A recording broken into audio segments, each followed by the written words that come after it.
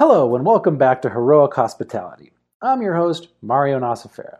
I am so excited to begin our first episode by focusing on hospitality and asking you the question, what does hospitality mean to you, your business, and communities? As leaders, it's up to us to set the standard and to lift everyone up around us. True hospitality is a dialogue and customization of simple acts or gestures. Yes, we are in the business of making money and growing the bottom line. However, I feel it's the small interactions that could potentially be the most powerful for our guests, employees, and culture. Allow me to describe a scenario. It's a snowy day in Denver, Colorado, and a server in a restaurant overhears a guest describing their grandmother's tomato soup. This guest is clearly trying to validate ordering the restaurant's version. Something is sparked, and the server immediately gets 3 very small tastes of warm tomato soup for everyone to try, including 3 crunchy little croutons, of course. The guests are blown away, immediately thanking the server and praising the manager. The meal continues and the guests eventually leave, happy of course. The intention of this particular server was not to make a couple extra bucks. It's because the server truly feels good about their job, who they work for, and the freedom they have to make decisions. My question to you is this: how can we recreate this on a larger scale? Having unbelievable buy-in from our employees and teams is powerful. How do we empower our employees to act with greatness and to help not only trigger fond memories, but create them? Well, the heroic work really begins before the server's actually hired, trained, and integrated into the culture.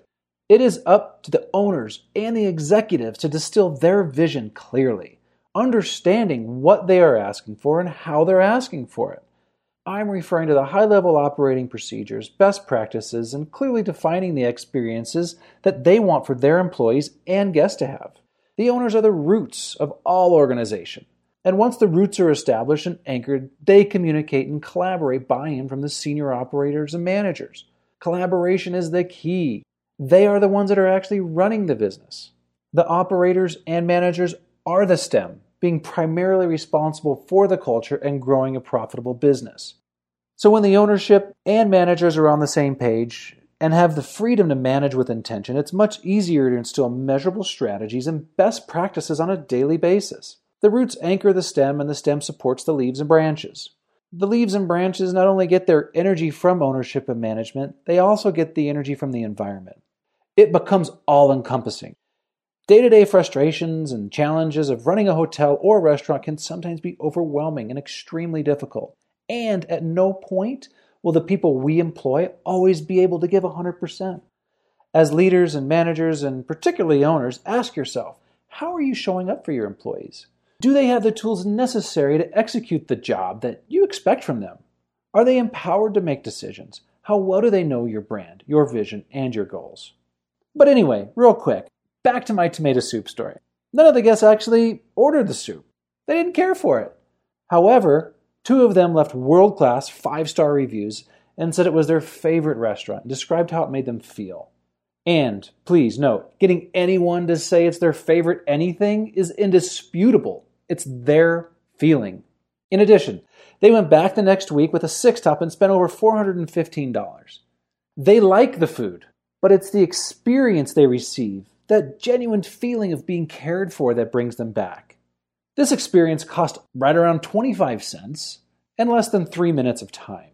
The secret recipe here is the employee that cared for the guests and felt cared for by the leadership of the restaurant. What are the best businesses doing consistently? Living by the roots and being driven by leadership that has the employee's best interest. Hospitality goes far beyond restaurants and hotels and needs to have the spotlight, no matter what business you are in. Now allow me to ask you, the listener, what are some of your best practices you employ to show up for your people and teams? Are these strategies working, and would you be willing to share them with us? Next week I'll be talking about how to make tomato soup and all the different steps it takes to put soup or anything else for that matter in a bowl. Not really.